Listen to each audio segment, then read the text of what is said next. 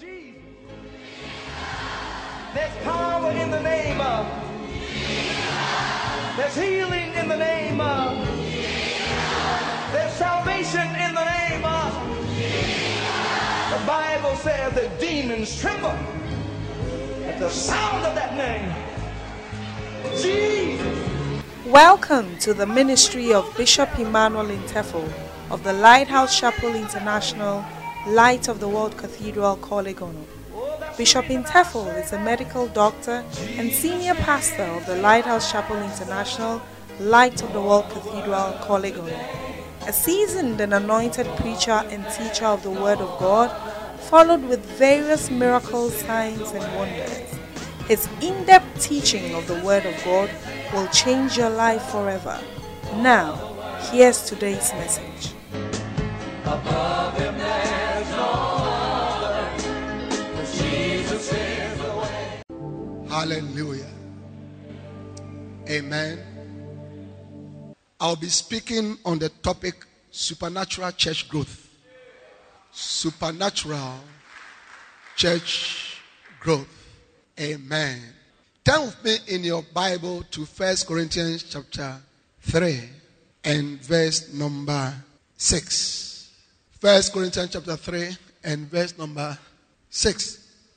I have planted, Apollos watered, but God gave the increase. Amen. Hallelujah. That word increase is from the Greek ozano. Auxano. Ozano. And it means to grow. It means to enlarge, to grow up, to give the increase. It also means to cause to grow. It means become greater. Amen. So in this scripture, Paul is saying that he, as the pastor, plants. Planting talks about the seeds. Is that not so? Planting the seeds. Planting the word. Teaching. Preaching. Apollos watered. Alright? More teaching. Exhortation. More explanation. Is that not so? Encouraging. Dressing what has been planted.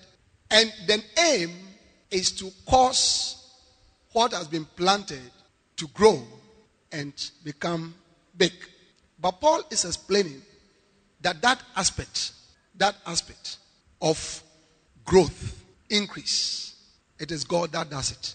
What this means is that you and I cannot grow what we plant. We can't increase it. We can't enlarge it. It is God. The enlargement, the growth, the proliferation, the increase, the one that is behind that is God.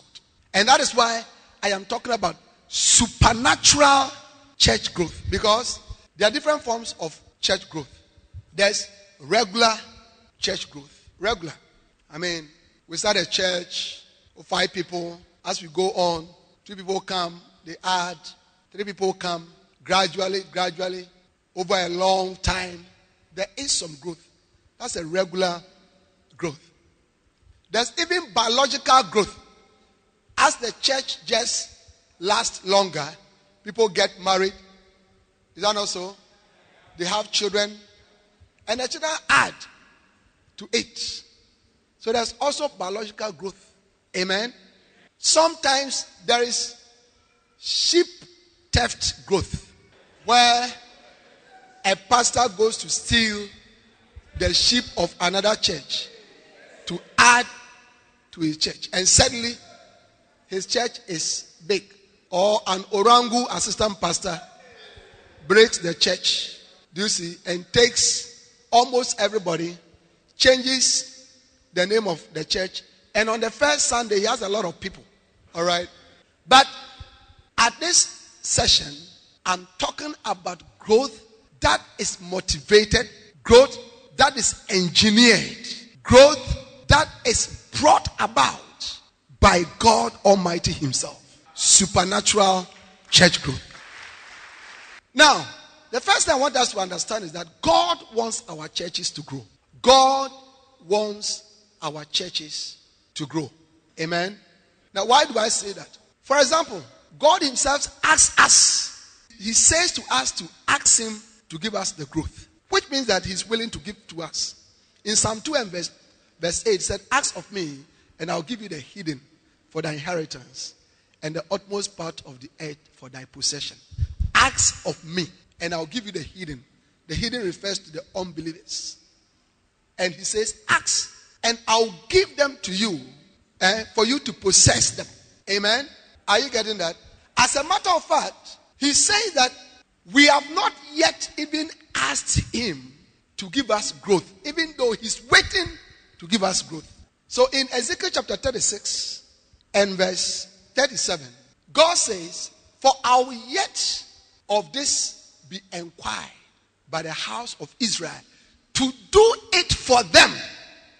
I will multiply them with men as a flock. Are you getting that? Now look at the scripture carefully. He said, thus said the Lord God, I will yet for this be inquired of by the house of Israel, to do it for them. Which means that he has been waiting. So the church has been asking for financial blessings, breakthroughs, and other things. All right? But God said, I've been waiting for the church to ask for increase so that I'll give it to them. But we have not asked.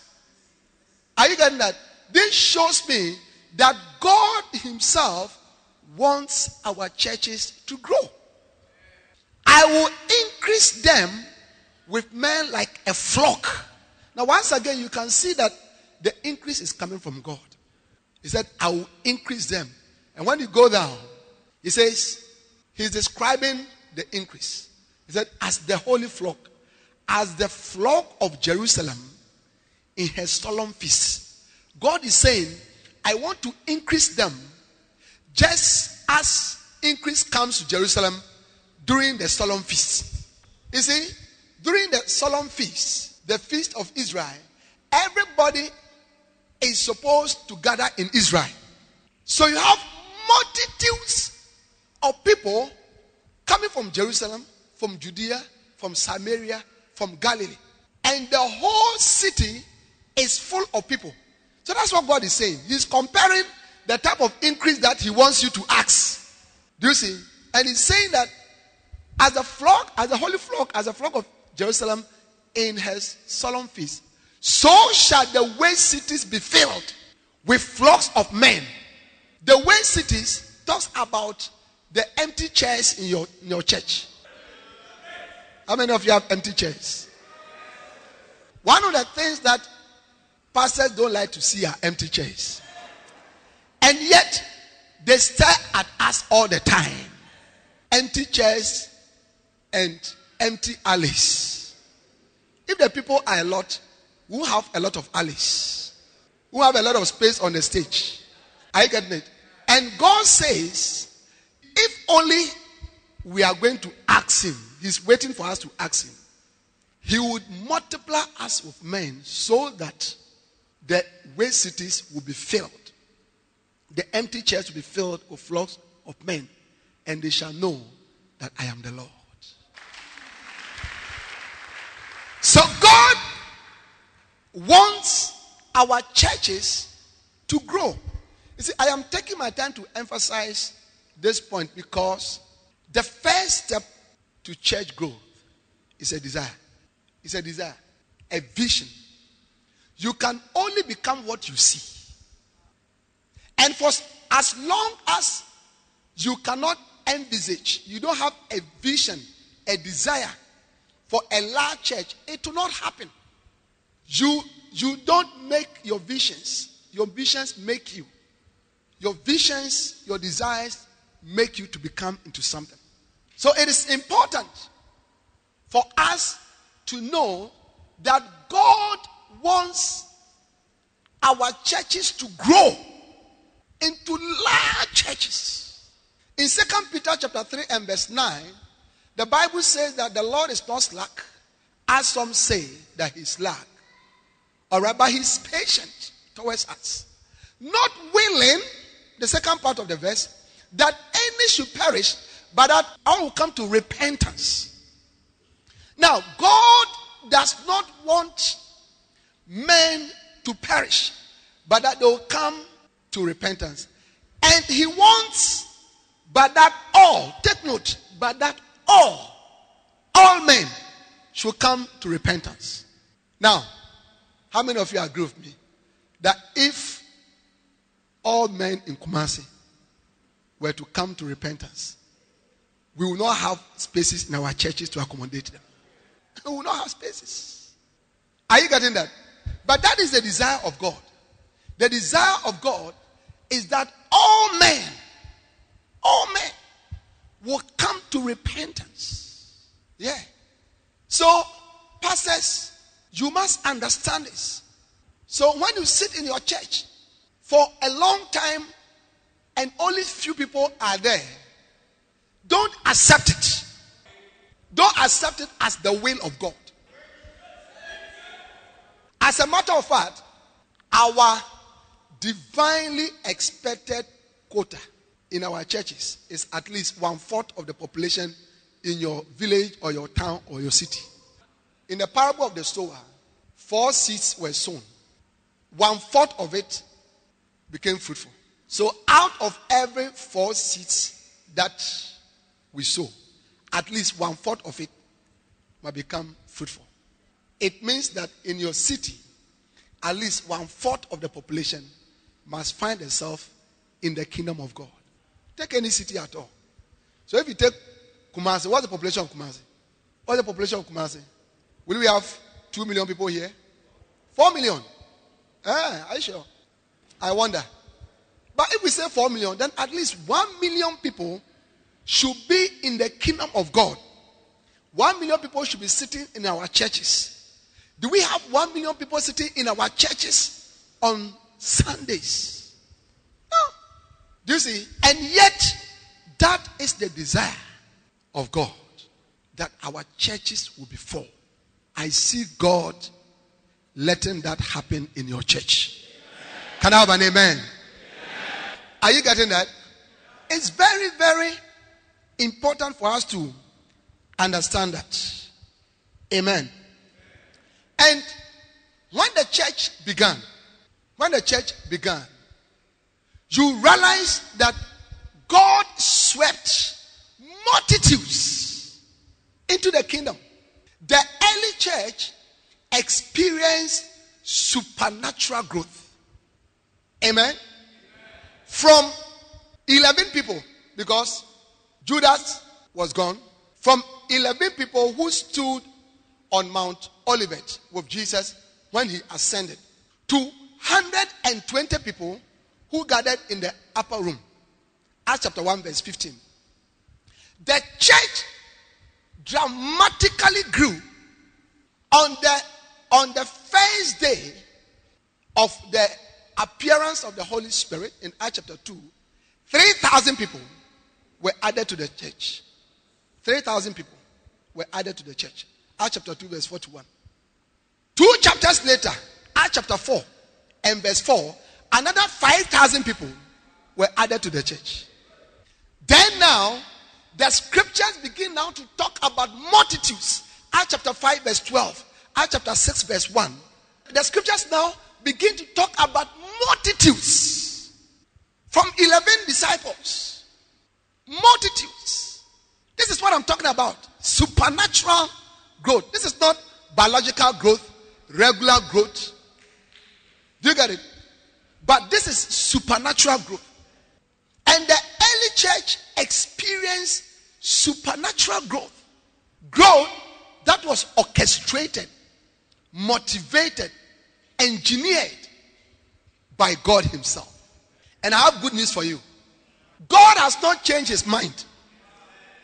Up until now, his desire is that you experience supernatural growth. Give the Lord a wonderful clap offering. Amen. Now, how did it happen? Why did it happen? Why did they experience supernatural growth? And how can we also experience that same growth? Because you see, supernatural growth is still being experienced today. Hallelujah. There are men of today that God has used to build mega churches. Bishop Dag started his church with a few people. This church now has experienced supernatural growth, both in terms of numerical growth and expansion. We have seen it before our eyes. And I remember in the early 90s, when we started calling Lighthouse the mega church, there were people who were not happy. And thought we were being presumptuous. But you see, it was a confession. It was a desire. It was something that we wanted to see. And truly, God has made the church into a mega church. Bishop Oyedepo's church has experienced supernatural growth. Wow. On Sundays, his church sits, is it 50,000? 50, it is full, and I think they have started another service. They're outside. The bishop who is coming here, this one, Bishop Musa, if you want to see a mega church, a church of human beings. You see, 2 years ago, I was privileged to accompany the bishop to his church. And on Saturday, we asked the assistant pastor, so how many people are you expecting tomorrow in church? How many people? They said, at least 10,000. Yeah. At least 10,000. I think the first service is 3,000. Second service is 7,000. The children, if my mind is not deceiving me, the children at that time were about 3,000. The children. He has a church hall like this. It's packed. They have adjoining buildings. They are packed. He has a mini sports complex. It's packed. You know, I mean, as the service was going on, we left and then we were going around to go and see. Yeah. Dr. Cho, in 1958, he started his church with 5 people in a dilapidated American army tent. And the Lord has used him to build the largest church of 800,000 people. So what I'm trying to say is that it's not as if that church growth ended with the apostles. But in our time, God is still raising up large churches. We need large churches. Why? Because there are so many people in the world who are dying and going to hell. How many of you know that? And is the church not the place where they'll be saved and kept until Christ comes? So why wouldn't God want the churches to be big? So supernatural church growth is still going on, and we can experience it. And I pray for you that in these 4 days, something will happen to you. May something happen to you in these 4 days. In the name of Jesus. Hallelujah. But how did it happen? There are many factors. But today and tomorrow, I'm believing God to share with you on 2 of those factors. The first one is the influence and the involvement of the Holy Spirit.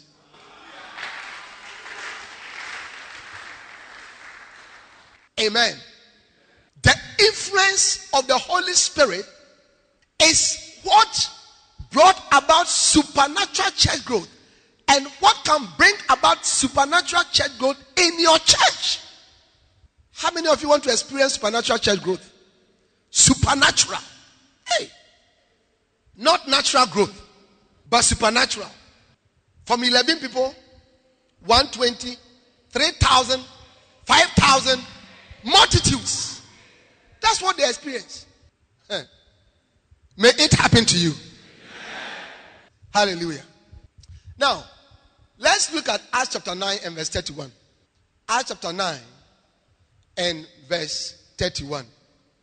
Then had the churches rest throughout all Judea and Galilee and Samaria, and were edified, and walking in the fear of the Lord and in the comfort of the Holy Ghost were multiplied.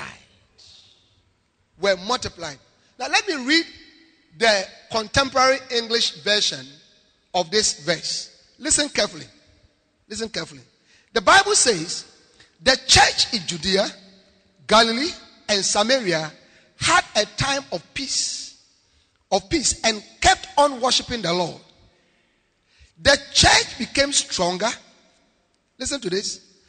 As the Holy Spirit encouraged it and helped it grow. And helped it grow. So, it was the Holy Spirit that helped the churches to grow. Amen? Why is it so? Why is it so? I want you to listen carefully. It is so because the Holy Spirit, listen to this, the Holy Spirit is the Lord of the harvest. Now in Matthew chapter 9 from verse 36, the Bible said that when Jesus saw the multitudes, he was moved with compassion upon them, for they fainted and they were scattered as sheep without shepherds. Verse 37. Then said he to his disciples, the harvest indeed is plenteous, but the laborers are few. Then in verse 38 he said, pray ye therefore the Lord of the harvest. Take note. Pray ye therefore the Lord of the harvest, that he will send for laborers into his harvest. Two things. The Lord of the harvest and his harvest. So, when we talk about the harvest, what are we talking about? We are talking about reaping dying humanity into the kingdom. Salvation of unbelievers into the kingdom of Jesus Christ. The Holy Spirit, according to Jesus, Jesus is the one who is speaking. According to Jesus, the one who is in charge of the job to bring in sinners into the kingdom, the commander in chief, the chief overseer, the chief operating manager, the chairman of the board of directors of Jesus's command to bring in the lost is the Holy Spirit. And tonight, I want to talk to you about the Holy Spirit. You see, because it is the lack of understanding of the role of the Holy Spirit. That is why you and I, we are struggling in the ministry. We are struggling in the ministry because we have abandoned the Lord of the harvest and we are trying to reap the harvest ourselves. We are trying to reap the harvest ourselves and we have abandoned him. We don't involve him. We don't have any relationship with him. We don't seek his guidance. We don't talk to him about the harvest. We are trying to reap the harvest on our own. But Jesus said, speak to the Lord of the harvest to do something about his harvest. Now listen, and I really pray that you understand what I'm talking about. Jesus is not the Lord of the harvest. Now you must understand the Godhead very well. The God that we serve is a three-union God. 3 in 1. 3 discrete personalities. Alright? As God. We don't have 3 gods. 1, 2, 3 God that we are serving. There's one God, but there is a Godhead. There's a union. They are fused together, even though they are very distinct. The Father, the Son, the Holy Spirit. But the same God. Just like water can be liquid water. And that same liquid water, if you put it on fire and subject it to very high temperatures, it rises up, it vaporizes as vapor. But it's still water. Why? Because the vapor, if you condense it, it will come back to liquid water. And the liquid water, if you subject it to very low temperatures, very, very low temperature, after some time, it hardens up and becomes ice. But if you allow it to thaw, it will come back to liquid water. Water as liquid, as vapor, as ice, has the same chemical composition, H2O.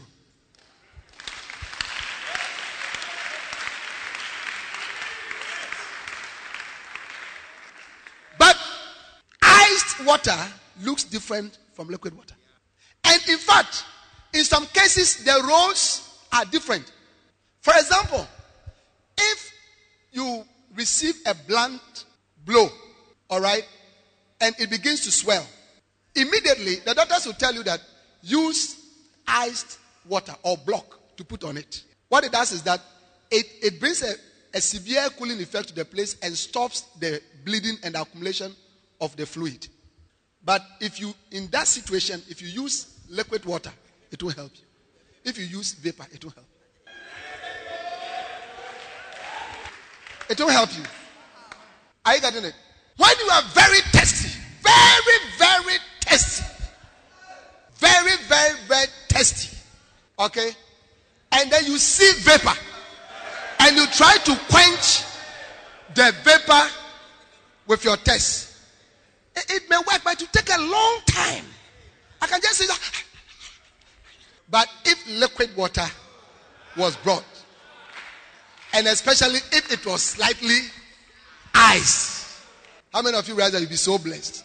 So even though ice water, liquid water, vapor are all water and the same, in their roles, there are differences. What am I talking about? God the Father is the commander. He sits on the throne and then he gives the commands. God the Son is the one who implements the commands. And God the Holy Spirit is the power for the implementation. So the government decides to build some roads in a certain district. The president, together with his cabinet, the father, they take the decision. And then they ask the Ministry of Local Government or Highways or whatever that you must make sure that it is done. They actually allocate money to them. Are you getting it? They intend now find a contractor. Now the contractor is the power. How many of you realize that whether the road will be there or not, it depends on the contractor? God loved the world. He wants the world to be saved. Sent his son to be the savior. The one who has the power to help people to be saved today is the Holy Spirit. Jesus is not on earth. Jesus is not on earth. Why is Jesus? The Father is in heaven. Jesus is sitting at the right hand of the Father. Who is on earth? The Holy Spirit. Who is on earth? The Holy Spirit. Why is he on earth? Because in John chapter 14 and verse 16, 17, Jesus said to the disciples, I'm going away. I have been with you. I've helped you. I've taught you many things. I've directed you. Now I must go back. But I want you to go and work for me. But you need a helper. So as I'm going, I'll send you another helper. He said, and I'll pray the Father, and he shall give you another comforter. That word comforter, paraclete, has many meanings. But the most important meaning is the word helper. Helper. And Jesus said, he will come and be with you forever to help you. So, Jesus is in heaven. The Father is in heaven. It is the Holy Spirit who is on earth. And the Holy Spirit is on earth to help us to reap the harvest. And he is the one who has the power, who has the wisdom for the harvest. He is the boss. He is in charge. So when we leave him and we try to reap the harvest on our own, we can only fail. And this is the number one reason why many of us are not seeing increase and growth in our churches. Many of us pastors, church workers, shepherds, we have no knowledge of the Holy Spirit. We have no relationship with him. And therefore, he is not involved in the work that we are doing. But he is the one who orchestrated church growth in the early church. And who still orchestrates church growth today. Hallelujah. Now, the Holy Spirit was a helper to Jesus himself. When Jesus came for his earthly ministry, he spent 33 years on earth. 30 years out of that, he did no ministry. He taught nobody. He preached to nobody. He healed nobody. He did no miracles. Why? Because he was waiting for the helper to come.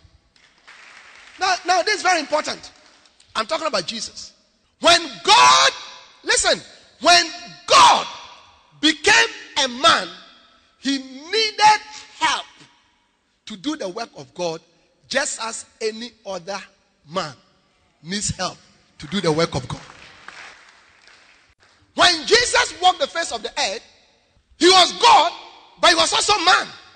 And as a man doing the ministry, now listen to me, Jesus preached, taught, healed, did miracles, not because he was God, but because the Holy Spirit was with him. And that is why for 30 good years, he did no ministry until the Holy Spirit came upon him. Luke chapter 3, from verse 21, the Bible says that, and it came to pass when all men came to be baptized, Jesus himself also, being baptized and praying, the heaven was opened, and the Holy Ghost descended in a bodily shape like a dove upon him, which means that up until that time, the Holy Spirit had not come upon him. He walked as an ordinary man on earth. The Holy Spirit descends on him, and a voice came from heaven which said, "Thou art my beloved Son, in thee I'm well pleased." From there, Jesus went into the desert. Luke chapter 4 and verse 1. The Bible said that, and Jesus returned from Jordan, and being full of the Holy Ghost, he was led by the Spirit into the wilderness, into the desert. Luke 4:1, where he fasted and prayed for 40 days and 40 nights. After that, in Luke 4:14, the Bible said that Jesus now returned in the power of the Holy Ghost. Now look at the progression. Look at the progression. He didn't have the Holy Spirit's presence with him. He received the Holy Spirit's presence. He now receives the power. And what happens? The Bible said that immediately his fame went abroad in all that region. And then in Luke 4:16, Jesus went to church. And when he went to church, then he made an announcement. He said, Luke 4:18 said, "The Spirit of the Lord God is upon me because he has anointed me. He has anointed me to preach." The Spirit of the Lord God is upon me because for he has anointed me to preach. He has sent me to heal the brokenhearted, to preach deliverance to the captives, recovery of sight to the blind, and to set at liberty those that are bruised, and to preach the acceptable year of the Lord. Are you getting that? Jesus was saying, brothers and sisters, I grew up in Nazareth. You all know my parents. I've been here with you for the past 30 years. But from this time going, I want you people to know that I'm able to preach, I'm able to heal, I'm able to perform miracles because the Spirit of God has come upon me. Let's turn the scripture the other side. So far, in my 30 years life, I have not preached, I have not healed, I have not brought deliverance to the captives. I have not opened blind eyes because the Spirit of the Lord God was not upon me. Jesus waited for the empowerment of the Spirit to start his ministry. And immediately after that, he went about preaching, teaching, healing. Matthew 4:17. The Bible said that, and Jesus began to preach and to say, "Repent, for the kingdom of God has come." Matthew 9:35. The Bible said that Jesus went about their villages and their towns, teaching in their synagogues, preaching about the kingdom, healing. Why? Because the Holy Spirit had come to empower him. Now, if Jesus needed the Holy Spirit's involvement and the Holy Spirit's influence in his ministry, then I want you to understand that you and I, we can do nothing but to operate under the influence of the Holy Spirit. And it is because we are not doing that. That is why we are not experiencing what Jesus experienced. Hallelujah. Amen. The time came for Jesus to leave. He gathered his disciples. I hear you go home. He gathered his disciples and said to them, go into the whole world and preach. He gave them the Great Commission. Matthew 28, 18 to 20. Luke 24, 47. Acts 1, 8. Go and preach. He gave it to them. Then he says something. Listen to this. He says something. In Luke 24, 49. Look at Luke 24, 49. He says something to them. He gave them the assignment, but he added something. And behold, I send, let's start from verse 47. And that repentance and remission of sins should be preached in his name among all nations, beginning at Jerusalem. And ye are witnesses of these things. And behold, I send the promise of the Father upon you.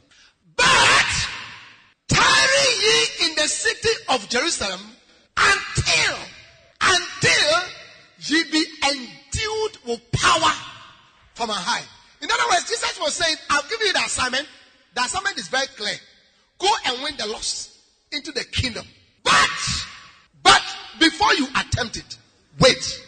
I am going to send you power. Just as he himself received the power to carry out the job of soul winning, all right, he instructed the disciples and said, wait until you have also received this power. How many of you understand that? Wait. Wait for what? Wait for the power to come. Wait for the helper to come. Wait. Because when this power comes, Acts chapter 1 and verse 8, he will give you power. And you shall receive power after that the Holy Ghost has come upon you. Then, only then, can you become witnesses unto me. How many of you understand that? So Jesus himself depended on the help and the involvement and the empower of the Holy Spirit. And he told the disciples clearly, the Holy Spirit is in charge of the harvest. So even though I want you to go and reap the harvest, wait until he comes. Wait. Just as he waited. So wait. And truly, they were obedient. They waited. And the Bible says, when the day of Pentecost was come, Acts chapter 2, they were all in one place with one accord praying. And suddenly, the Holy Spirit came. And immediately the Holy Spirit came. They started building the church of Jesus Christ. And explosive church growth happened.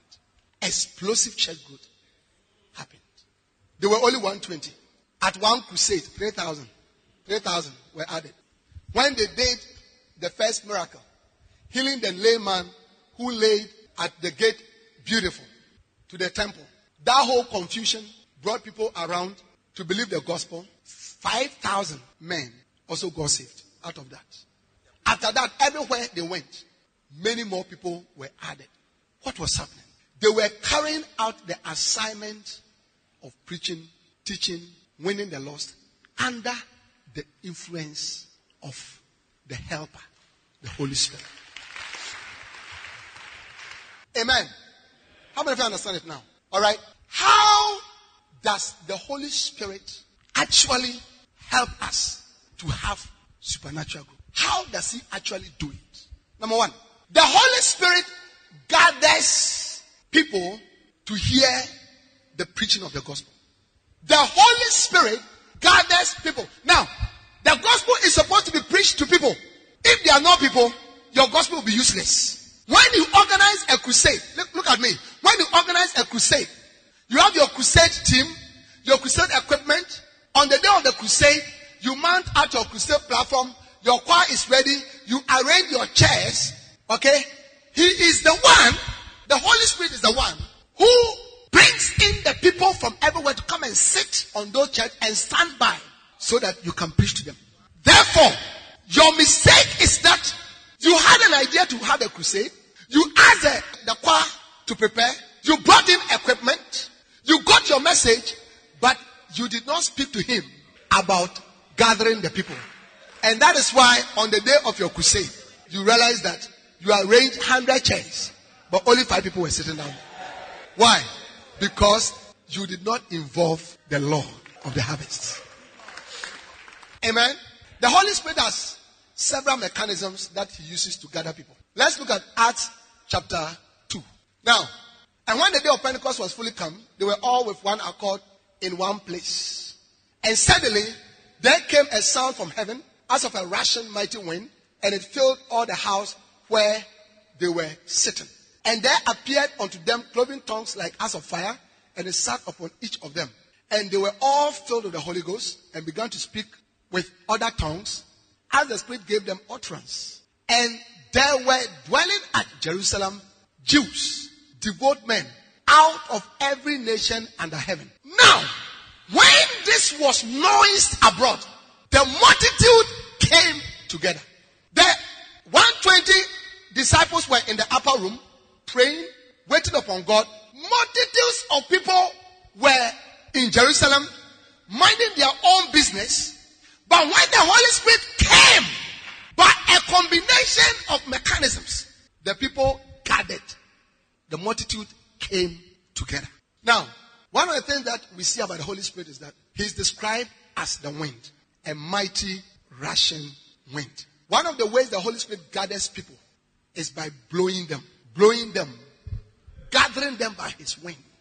Haven't you seen that when a wind blows, two things happen. Either it gathers things or it scatters things. When the Holy Spirit blows, he gathers. He gathers. The Holy Spirit gathers people for us to preach the gospel to them by blowing his wind and gathering them. Now, how many of you get amazed? One of the things that amazes me is how people come to church. How people come to church. You don't call all of them on Sunday. Is that not so? The chairs are empty. But by a certain time, people have gathered. That is the work of the Holy Spirit. He sends his wind to gather them. In Numbers chapter 11 and verse 31, when the Israelites complained of lacking flesh, meat to eat, the Bible says that God sent his wind. He sent his wind. And there went forth a wind from the Lord. The Holy Spirit is the wind from the Lord. And then went forth and brought quails from the sea. They were in the desert. Listen, the sea was very far, but the wind of God brought quails from the sea and let them, the quails, fall by the camp. The quails came, they didn't just scatter anywhere. They gathered by where Israel was. Alright? As it were, a day's journey on this side, and as it were a day's journey on the other side, ran about the camp, and as it were 2 cubits high upon the face of the earth. Now, so if this was the camp of the Jews, God sent his wind to the sea. Now, those of us in Kumasi, we can understand it better. God sent the wind to Accra, 4 hours away from here, and commanded the quails to come. But as they were coming, they should not fall down at Insawam or in Koko or any other place, but they should come and fall around LCI Bantama, the car park, and all the surrounding areas. I see the Holy Spirit blowing the people into your church. Receive the wind of the Holy Spirit. May the wind of the Holy Spirit gather the people to your church, wherever your church is. I see a gathering. I see the wind. I see the wind blowing the multitudes coming from the villages, coming from the cities, coming from the markets, coming from the towns, coming from the ghettos, coming from the highways, coming from the prostitute booths, coming from everywhere into your church. Yeah. And brought quails from the sea. And let them fall by the camp. It's the Holy Spirit that can blow the poor, the rich, the old, the young, the educated, the uneducated into your camp, your church. That's what he does. That's what he does. Sit down. So, listen. On the day of Pentecost, the people had filled Jerusalem, minding their own business. When the wind and the sound of the Spirit hit the upper room, the Bible says, and when this was noised about, the people gathered. Can you imagine? People are gathering from everywhere. Is that not what a church is? A normal church is situated in a certain part of a town or a village or a city. And yet, people come from all corners. Who is able to do that? The Holy Spirit. He is the one who is able to command people to come from Bokrum, Ahijah, all the other places. He's able to go to their homes and command them that they should bypass every other place and come to your church. This is the person that we have avoided. And we are going about trying to gather. From where? From where? So he gathers people by his wind.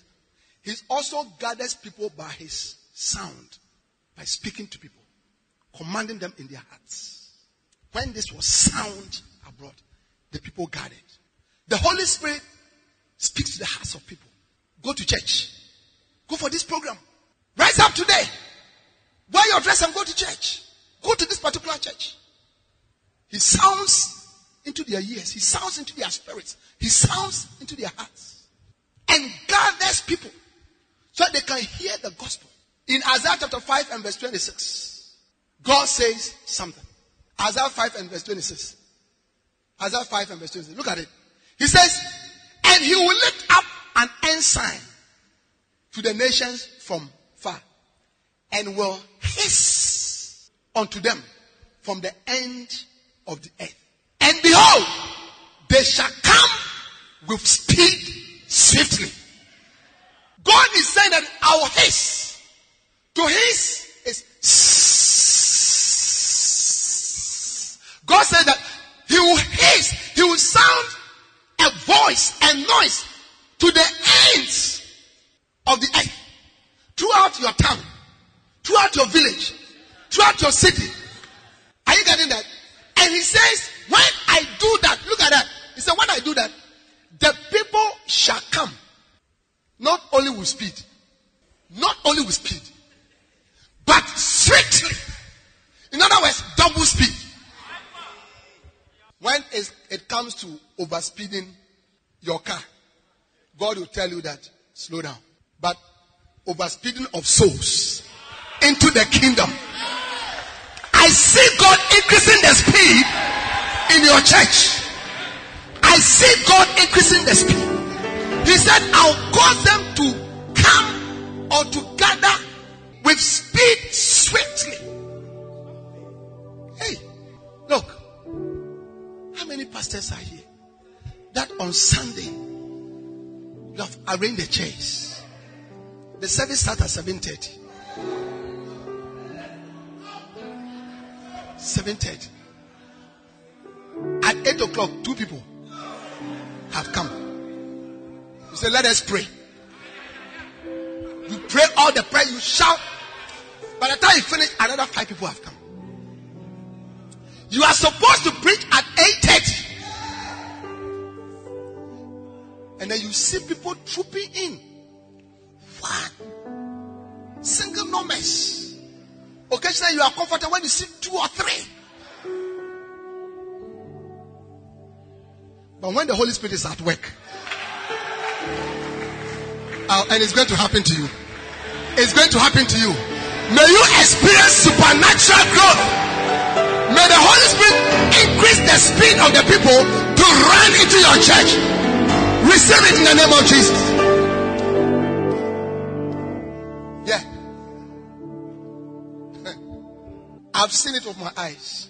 When you go to Dr. Cho's church, especially the first few services, they have 7 services, but the earlier ones, when they open the gates, When they open the gate, the place is 12,500. When they open the gate, in a matter of minutes, the place is filled. At the end of the service, they wait till everybody goes out. Nobody comes in. Everybody goes out. Then now they open again. When they open, I'm telling you, it's only the Holy Spirit that can do that. He said, I will say to the people, and they will gather. They will come with speed, swift. Can you imagine combining speed with swiftness? When you depend on the Holy Spirit, that's what you will do. You just see the people coming. Just see the people coming. Just coming eagerly. Most of our people, they don't come to church of eagerness. You come and stand by the door of the church and be receiving text messages. Spend another 20 minutes receiving a call. But the Holy Spirit is able to cause them to come with speed swiftly. May you experience it in the name of Jesus. Clap your hands for the Lord and you may be seated. Hallelujah. When the Holy Spirit is involved, another mechanism that he uses is by deploying reaper angels to gather people. Reaper angels to gather people. Jesus spoke about the parable of the wheat and tares in Matthew chapter 13. Let's look at it. All right. Come to about maybe 14. All right. From verse 24. Another parable put it forth unto them, saying, the kingdom of heaven is likened unto a man which sowed good seed in his field. But when man slept, his enemy came and sowed tares among the wheat and went his way.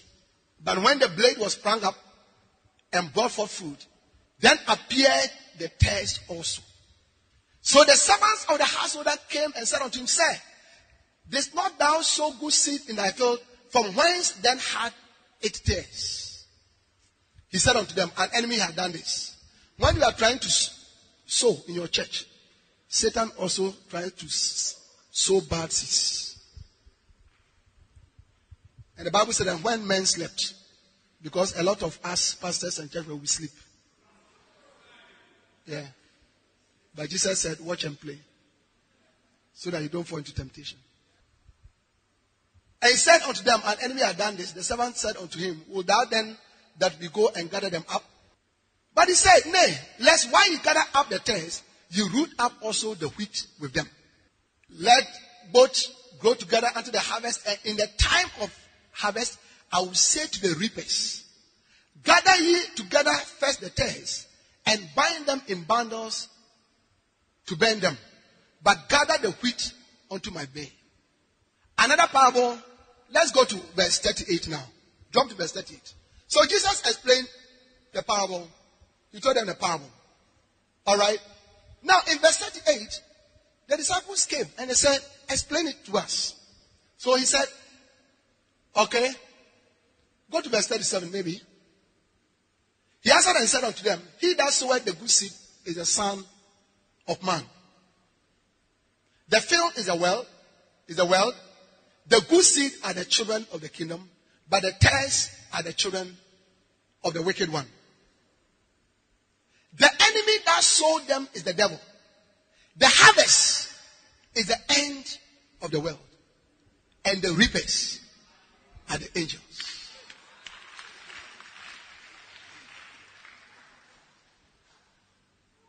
The harvest is the end of the world. And the reapers, the Holy Spirit deploys special angels to help you in the harvest. Haven't you sometimes you were in the church? Somebody just appears in the church. You didn't witness to the person. I mean, you have not said anything. So you ask, what did he? Oh, I just thought I should come to this church. Reaper angels are at work. Reaper angels. You see, angels are ministering spirits. Angels are sent as our helpers. They don't preach the gospel, but they may have other ways of gathering people. So the Holy Spirit gathers people. I'm talking about how does the Holy Spirit help us in the harvest? The first thing is that he gathers the people so that we can speak to them the gospel. By sending forth his wind, by sending forth his sound, his voice into their hearts, and by deploying special reaper angels to gather the harvest. But we have abandoned him. We are trying to gather on our own, with our own strength. Yeah. But he says, look, if you depend on me, I can let the people come to your church with speed, swiftly. That's what Jesus said. Pray to the Lord of the harvest. He is the Lord of the harvest. He's the Lord. The Holy Spirit is the Lord of the harvest. So if we want to experience supernatural growth, we must learn to depend on him. I think tomorrow I'll talk about who is the Holy Spirit. Yeah. I tell you, if we can know him, we can flow with him, we can relate with him, he will do what Jesus said he will do. He will be the Lord of the harvest. He will engineer growth in your church. If Jesus needed him, I want to submit to you that you need him more. If Peter, Paul, and all these apostles depended on him, you need to depend on him. Hallelujah. Now, after he has gathered the people, when you preach the gospel to them, he brings conviction. He brings conviction to the people, to the hearts of the people. So that is the second thing that he does. So he gathers them, and as we are preaching, he is the one that brings conviction. John chapter 16 and verse 7. John chapter 16 and verse 7. Nevertheless, I tell you the truth, it is expedient for you that I go away. For if I go not away, the Comforter will not come unto you. But if I depart, I will send him unto you. Verse 8. And when he is come, he will reprove the world of sin and of righteousness and of judgment. He does that. He does that. I tell you, you can preach to people 100 times. If the Holy Spirit is not there to convict them of sin, you can't change them. As a matter of fact, not only does he reprove them of sin, he opens their heart for them to respond. The Holy Spirit is the one who opens the hearts of sinners to respond to the gospel. Look at Acts chapter 16. Acts chapter 16. All right?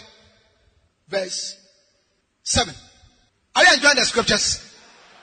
After they were come to Mysia, they essayed to go into Bithynia, but the Spirit suffered them not. And they, passing by Mysia, came down to Troas. And a vision appeared to Paul in the night. There stood a man of Macedonia and prayed him, saying, come over to Macedonia and help us. And after he had seen the vision, immediately we endeavored to go into Macedonia, assuredly gathering that the Lord had called us for to preach the gospel unto them. Therefore, using from Troas, we came with a straight course to Samothracia, and the next day to Neapolis. And from thence to Philippi, which is the chief city of that part of Macedonia, and a colony, and were in that city abiding certain days. And on the Sabbath, we went out of the city by a riverside, where prayer was wont to be made. And we sat down and spake unto the women which resorted thither, or the women who came there. Verse 14. Now watch this. And a certain woman named Lydia, a seller of purple of the city of Thyatira, which worshipped God, heard us. Heard us. Heard us do what? Heard us preaching the gospel. So people hear you preaching the gospel. But that is not enough. Whose heart? Whose heart? The Lord opened, that she attended unto the things which were spoken of Paul. Whose heart? As Paul was preaching the gospel, see, when we start preaching the gospel, brothers and sisters, we need the Holy Spirit to open the hearts of people. Because many times the gospel does not enter. Why? Because their hearts have been blinded. 2 Corinthians chapter 4 and verse 4. If our gospel be hid, it is hid from them who are lost. Whose mind has been blinded by Satan, so that the gospel does not enter into them. The scripture said, faith cometh by hearing, and hearing by the word of God. When people receive the word into their heart, it will generate faith, and then they'll believe. But often, when we preach the word is like the seed that fell by the roadside. It's like the seed that fell on the rocky ground. It's like the seed that fell among thorns. They are not received. They don't do well. But when the Holy Spirit is with you and is involved, when you are preaching to people, He opens. The Bible says that whose heart the Lord opened. Whose heart the Lord opened. The Lord opened. It is the Holy Spirit, the Lord of the harvest, duty to open the heart of sinners. It is one thing gathering them, it's another thing preaching to them, and it's another complete thing for the word to enter them. All this is done by the Holy Spirit. All this is done by the Holy Spirit. That is where the failure comes. You are preaching hard, but because you are not involving Him, there's nobody there to open the heart of sinners to hear. But the Holy Spirit opened her heart, that she attended or she obeyed, she responded, she listened. And what happened to her? Verse 15. What happened to her? Verse 15.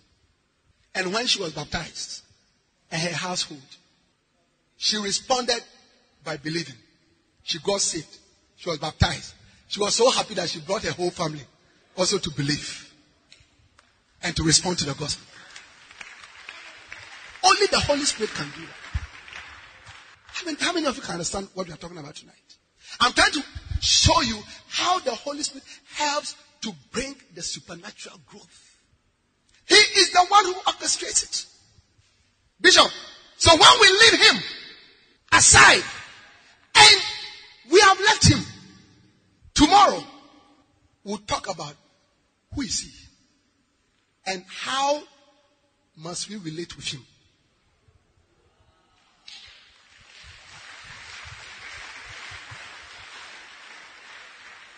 Hallelujah. What do you think? Next one. The Holy Spirit brings forth revival and increase. He brings forth revival and increase. Hallelujah. Acts chapter 3 verse 19 talks about times of refreshing from the presence of God. But look at Acts 11:21. All right, verse 21. And the hand of the Lord was with them, and a great number believed and turned unto the Lord. The hand of the Lord talks. Whenever you see the scripture talking about the hand of the Lord, it's talking about the power of God. And the Holy Spirit is the power of God. And the Bible is saying that the hand of the Lord was with them, and a great number believed and turned unto the Lord. He brings revival. He brings revival. When the Holy Spirit is around, He brings revival and causes people to come into the kingdom. That is His work. I hear you go home. He brings revival and increase. Hallelujah. Next one. How does the Holy Spirit help us to reap the harvest? He gives us boldness to preach the gospel. He gives us boldness to preach the gospel. Now, do you remember Peter and the disciples? 7 weeks earlier, all right, they had been so fearful that they had betrayed Christ. Peter sat before a little girl and denied Christ out of fear. This same Peter, on the day of Pentecost, when the Holy Spirit came upon him, and the people said, "You people are drunk," he rose up and he preached the gospel. When they were arrested and put before the council. And they were told, do not preach in the name of Jesus Christ again. They said, well, it's up to you if you want to take that decision. But they said, as for us, we cannot but to preach and to teach about the things that we are. Now, where did that boldness come from? Where did that boldness come from? Where did it come from?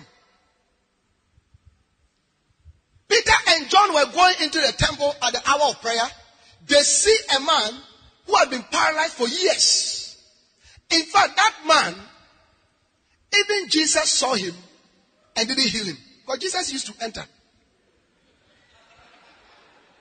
Because he didn't come to heal everybody. He healed as he felt the Father leading him.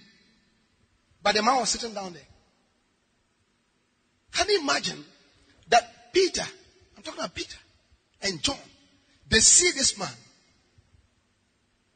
and they tell him, rise up and walk. Rise up and walk. Where did that boldness come from? Peter was at Joppa when one of the sisters, Dorcas, died. And they cleaned her and put her there. And the Bible says that because Joppa was closed and they heard that Peter was there, they sent to go and call Peter.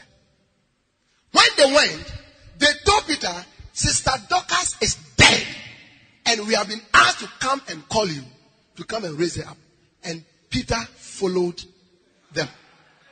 That is boldness. How did that boldness come?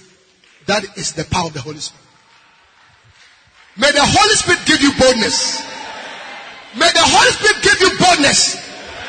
May the Holy Spirit give you strange boldness. Many of you church members, you are ashamed to preach the gospel. You can't proclaim the gospel in a trotro. You can't. You are so ashamed. You are so timid. But when the Holy Spirit, the Lord of the harvest, is with you, I see the spirit of boldness coming upon you in the name of the Lord Jesus.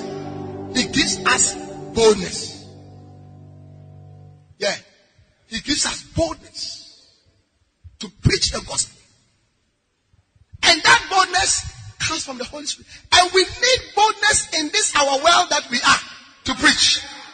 Hey, I tell you, because even the worldly system will try to intimidate you. But when you are full of the Holy Ghost, when you are full of the Holy Ghost, you preach the gospel with boldness. Clap your hands for the Lord, somebody.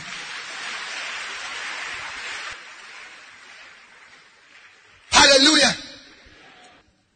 How does the Holy Spirit actually help us to reap the harvest and to orchestrate supernatural growth? He does that by working very, very closely with us.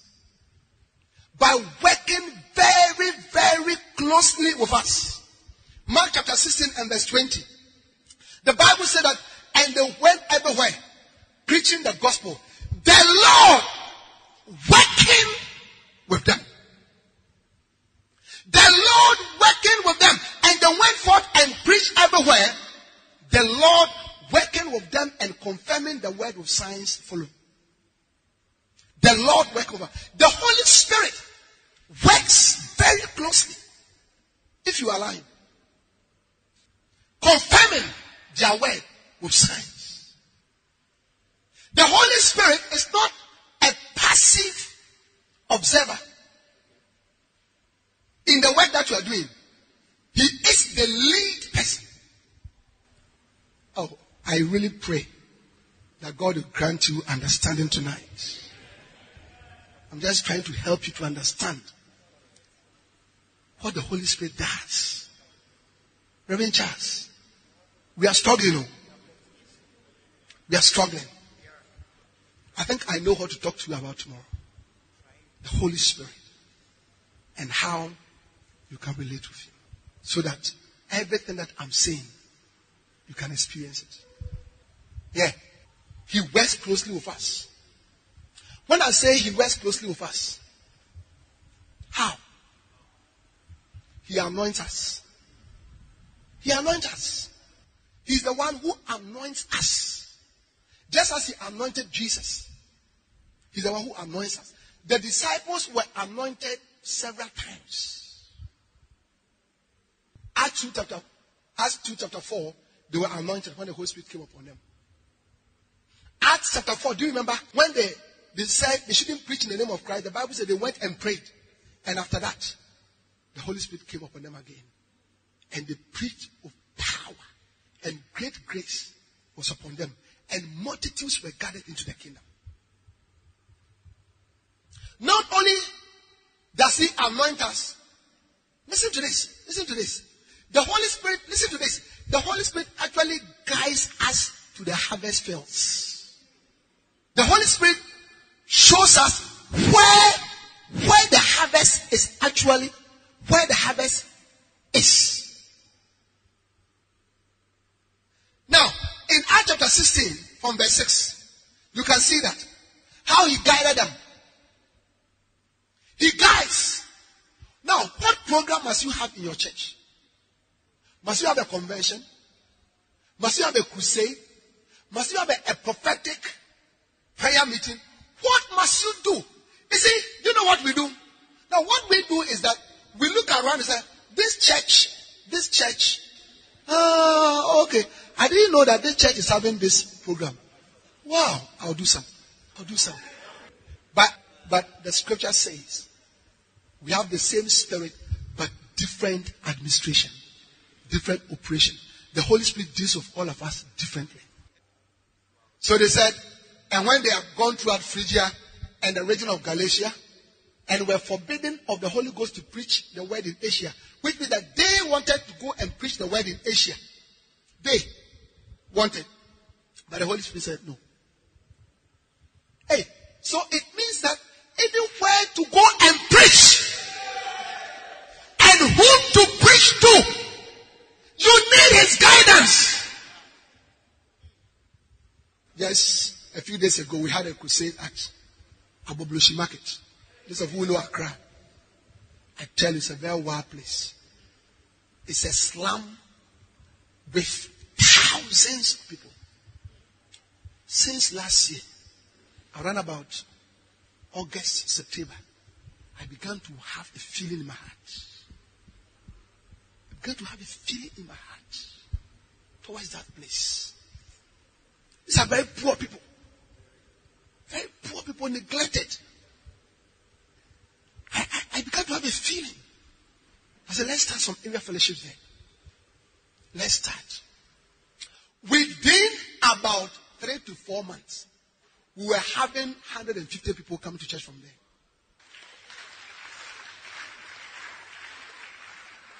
They attend our local service. When their buses arrive, the church that fills up. And the warmth in my heart towards them has not left. And then I said, no, I think we should do more. We organized a crusade there. We should come and see the people. And I feel that we should do more there. And I've been telling the pastors, I sense the Holy Spirit has opened a door. Has opened a door. A door where to go and preach. Now, let me ask you a question.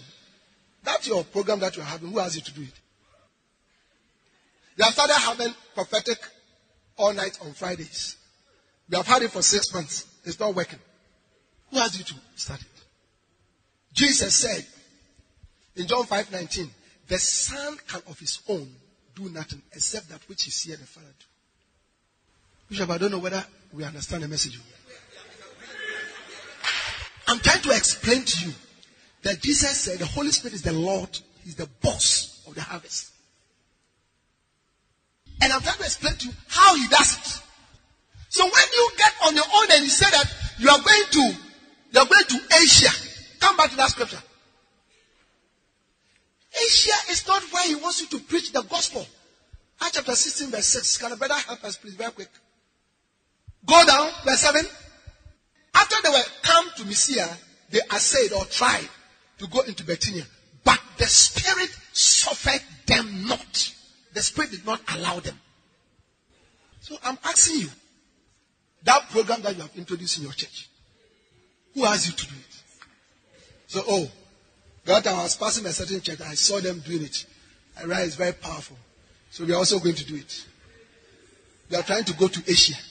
We are trying to go to Bithynia. No. Verse 8. And they, passing by Mysia, came down to Troas. And when they got to Troas, Paul had a vision. He had a vision. Come to Macedonia. And look at verse 10. Now look at verse 10. Look at verse 10. And after he had a vision, immediately, we endeavored to go into Macedonia, assuredly gathering that the Lord had called us for to preach the gospel to them. Not Asia, not Bithynia, not Phrygia, Macedonia. And you know the importance of this? Let Pastor Joy. Macedonia, that is Greece. They were preaching in Asia. God wanted to send the gospel to Europe. To Europe. He wanted to send the gospel to Europe. But they wanted to sleep in Asia. But the Bible said that wisdom is justified by her children. All the churches that were started in Asia, the greater of which is Ephesus. Ephesus is now Turkey. Turkey. 2 weeks ago, my church member visited there. They were going on tours. And they sent them to a church. They said that church existed some years ago. That church now has become a mosque. And they have tried to preserve how it used to be as a Christian church, half of it, so that people can come and see. That is Europe. Was it not Europe that sent all the missionaries? It's not European missionaries who came to Ghana, came to Africa.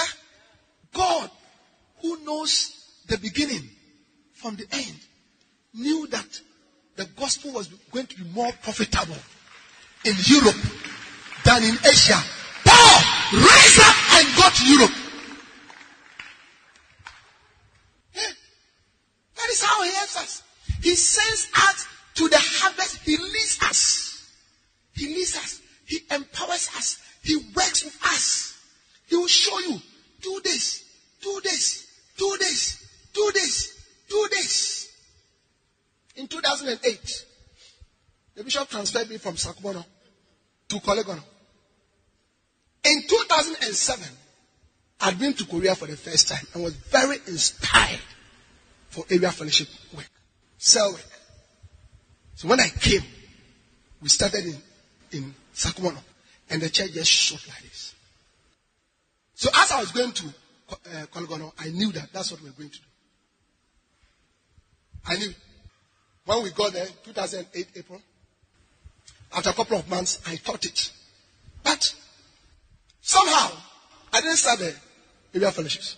And then before my eyes, I saw the church finishing.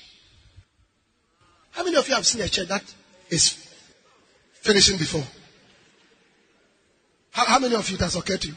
I mean, you can see that the church is actually finishing. Like that. I tell you. I'll go for ministry meetings, fellowship meetings. The whole choir, 5 people are sitting there. Prayer ministry, 2 people. I mean, the church was finished. I started crying to the Lord of the harvest. Jesus said, pray ye the Lord of the harvest. I said, Lord, what should I do? What should I do?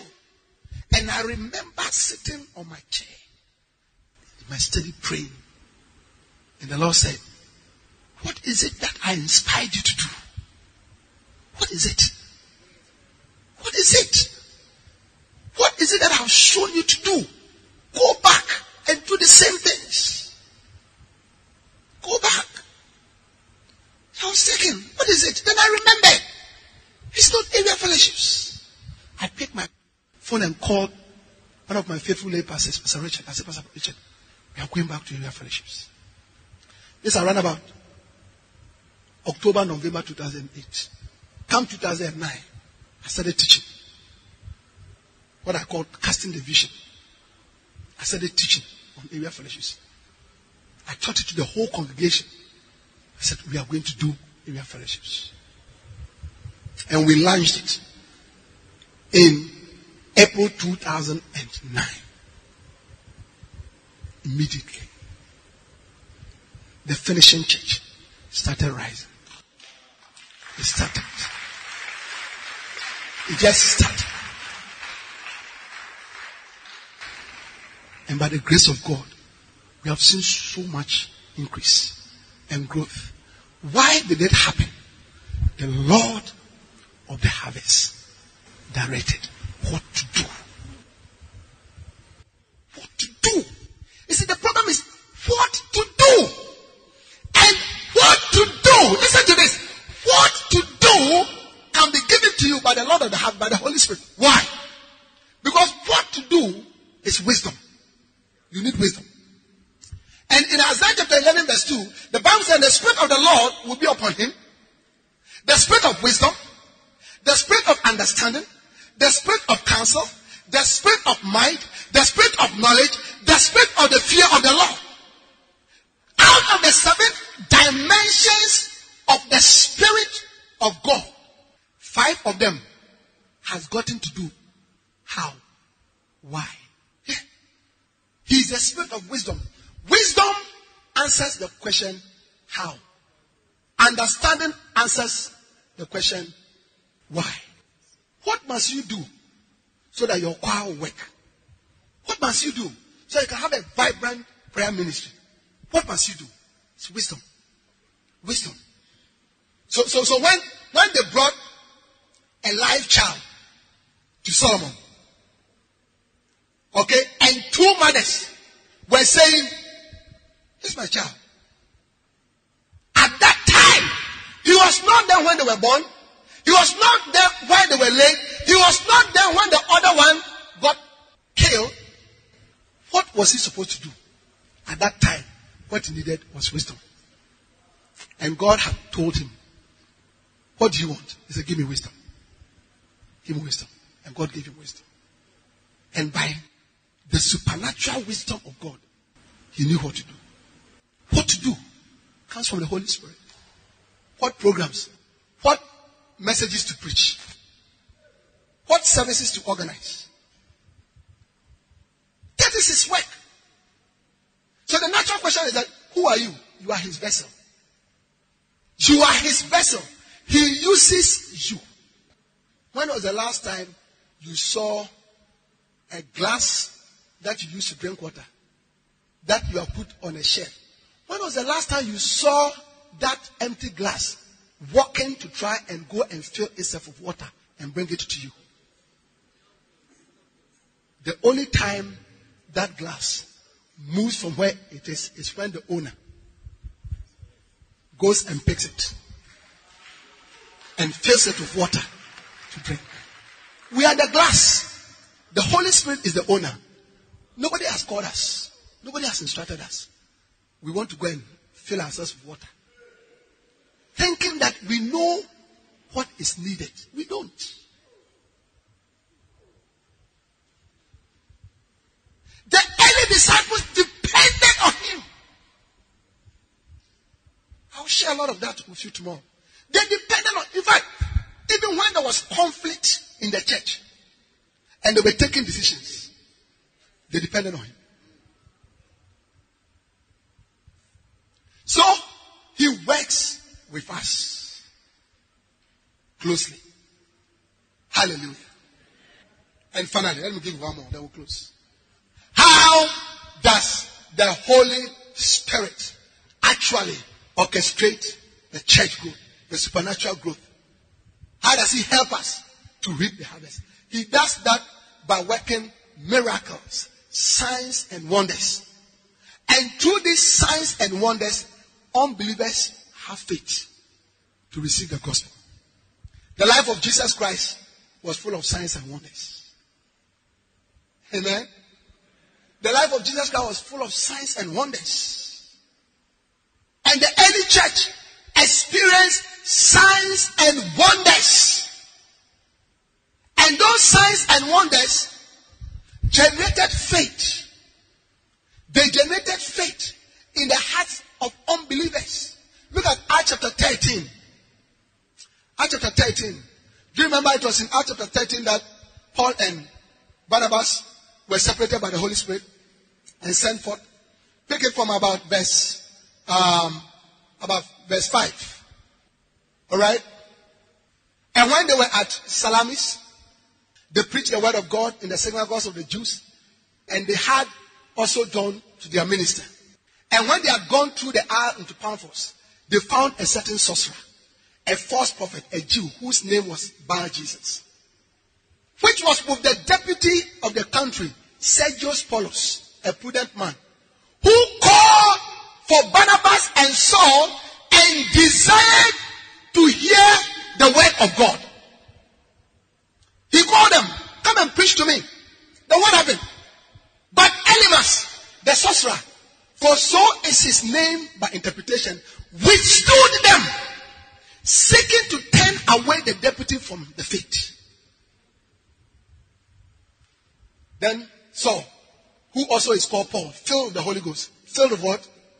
Filled with what? Not Paul. Not Paul, but Paul, filled with the Holy Spirit. Paul, who was being controlled, influenced, under the influence, under the power of the Holy Ghost. Do you understand it?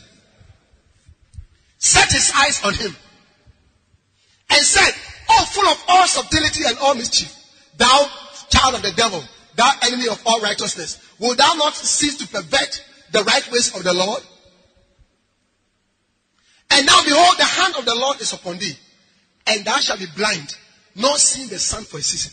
And immediately there fell on him a mist and a darkness, and he went about seeking some to lead him by the hand. He had become blind.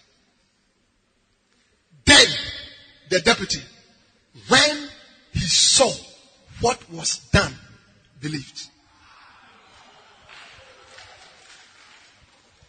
When he saw what was done, what did he see?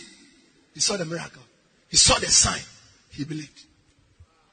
The Holy Spirit helps to reap the harvest by bringing signs, wonders, miracles. That is why, listen, every one of you here should pray and ask the Holy Spirit to use you not only to preach and to teach, but also to work the miraculous. Without the miraculous, you are going to be a classroom teacher. Jesus not only preached, he not only taught, but he also healed, and he wrought the miraculous. Why do you think people followed him? They followed him because of his word. They also followed him to come and get healed. And the Holy Spirit is in our lives to anoint us, not only to preach and to heal, but also to work signs and wonders and miracles, and to heal the sick, so that unbelievers will see that, and then they'll believe. And then they'll believe. What made him to believe? Then the deputy, when he saw what was done, believed, being astonished at the doctrine of the Lord. That is why we need to involve the Holy Spirit. He is the worker of the miracles. He is the doer of the signs and wonders. And we need the signs and wonders in our ministry. We need the gifts of the Holy Spirit. We need it. We need the gifts of the Holy Spirit. We need to see. We need to flow in the prophetic. We need to flow in the word of wisdom. We need to flow in the gift of the discerning of spirits. Hey. Sometimes the church is not growing because of the presence of some spirits in your church. I'm telling you. This year the Lord has shown me the devil 3 times. Yeah. And each time he showed me, something was going to happen. But because he showed me, I'll deal with it. It happens, but the effect is minimal. 3 times. You have to see. You have to see. You have to know. You have to hear. You have to hear. You have to have dreams and visions. Because you see, this work that we are doing, if you are blind, it won't work.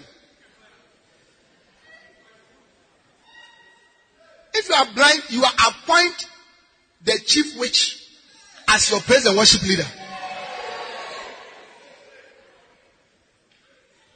Oh yeah. Your worship leader can easily be full of demons. In Mark chapter 5, the madman of Gadara, when he saw Jesus, the Bible said that he ran and he worshipped him. But even though he worshipped Jesus, the Bible said that he rebuked the evil spirits. This is not evil spirits are trying to worship. When Peter tried to protect him and said, no, you are not going to die, he saw beyond Peter and saw the real person who was speaking. We need to flow in the signs, the miracles, healing. As a pastor, to pray for your church members to be healed. Pray for them to see great things. That is the work of the Holy Spirit. Without him, you'll be dry. You'll be a classroom teacher, always just explaining. Thank you for the explanation. We also want to see some power. But we have problems in our lives. Look at us and say, this is what the Lord is saying. This is what the Lord is saying. Yeah. Don't say what is prophetic. It's also important. In fact, the Bible says that when you meet, don't only speak in tongues, but speak in tongues and pray that you interpret, so that the sinners that are there, when they see the Lord speaking about them, they will have faith and glorify God. In Acts chapter 16, this same Acts chapter 16, that is where Paul and Barnabas were arrested, put in prison. Do you remember that story? The angel of the Lord came to set them free. And then the jailer, he wanted to kill himself. He said, no, don't try. We are all here. When he saw what had happened, he asked, he said, men and brethren, what should I do that I'll be saved? You see, when unbelievers see the power of God in display, they'll believe. That is how the Holy Spirit helps us. That is why the bishop prays for the sick people at the crusades all the time. And when you pray for the sick and the sick are healed, the following time, more people come. Because there are more sick people. And they have heard that there is somebody with power. May you flow in the power of the Holy Spirit. May you flow in the power of the Holy Spirit. The law of the harvest. Brothers and sisters, we cannot have supernatural church growth if the Holy Spirit does not help us. Tonight, I want you to know that Jesus said he will come and be with you forever. The Holy Spirit is with us. What we need to do is to allow him to work with us. He is the law of the harvest. If you will depend on him, if you allow him to work with you, if you allow him to direct you, he will use you. He's the law of the harvest. Why did the church grow so much? It grew under the influence of the Holy Spirit. Listen, in Matthew 16:18, Jesus said, I'll build my church. I will build my church. Look at me, everybody, as I close. You cannot build a church. You don't have that ability. You cannot. I don't care how many principles, how many strategies you have. It is Jesus who builds his church. How does Jesus build his church? By his Spirit. By his Spirit. And tonight, I want you to go home, deciding that from tonight, I'm going to depend on this Lord of the harvest. Jesus said, speak to the Lord of the harvest. Speak to him. Lift up your hands and begin to pray. I will never be the same again. We believe you have been blessed by this message. We invite you to worship with us at the Lighthouse Chapel International, Light of the World Cathedral, Kolegono, opposite the Kolebu main gate. Our service times are early rain service, 6:30 to 8:15 a.m. Love and Hope service, local languages services, from 7:30 to 9:30 a.m. Love and Faith service, from 9:30 to 11:30 a.m. Our Vibrant Youth Church is also at 9:30 a.m. to 12 noon.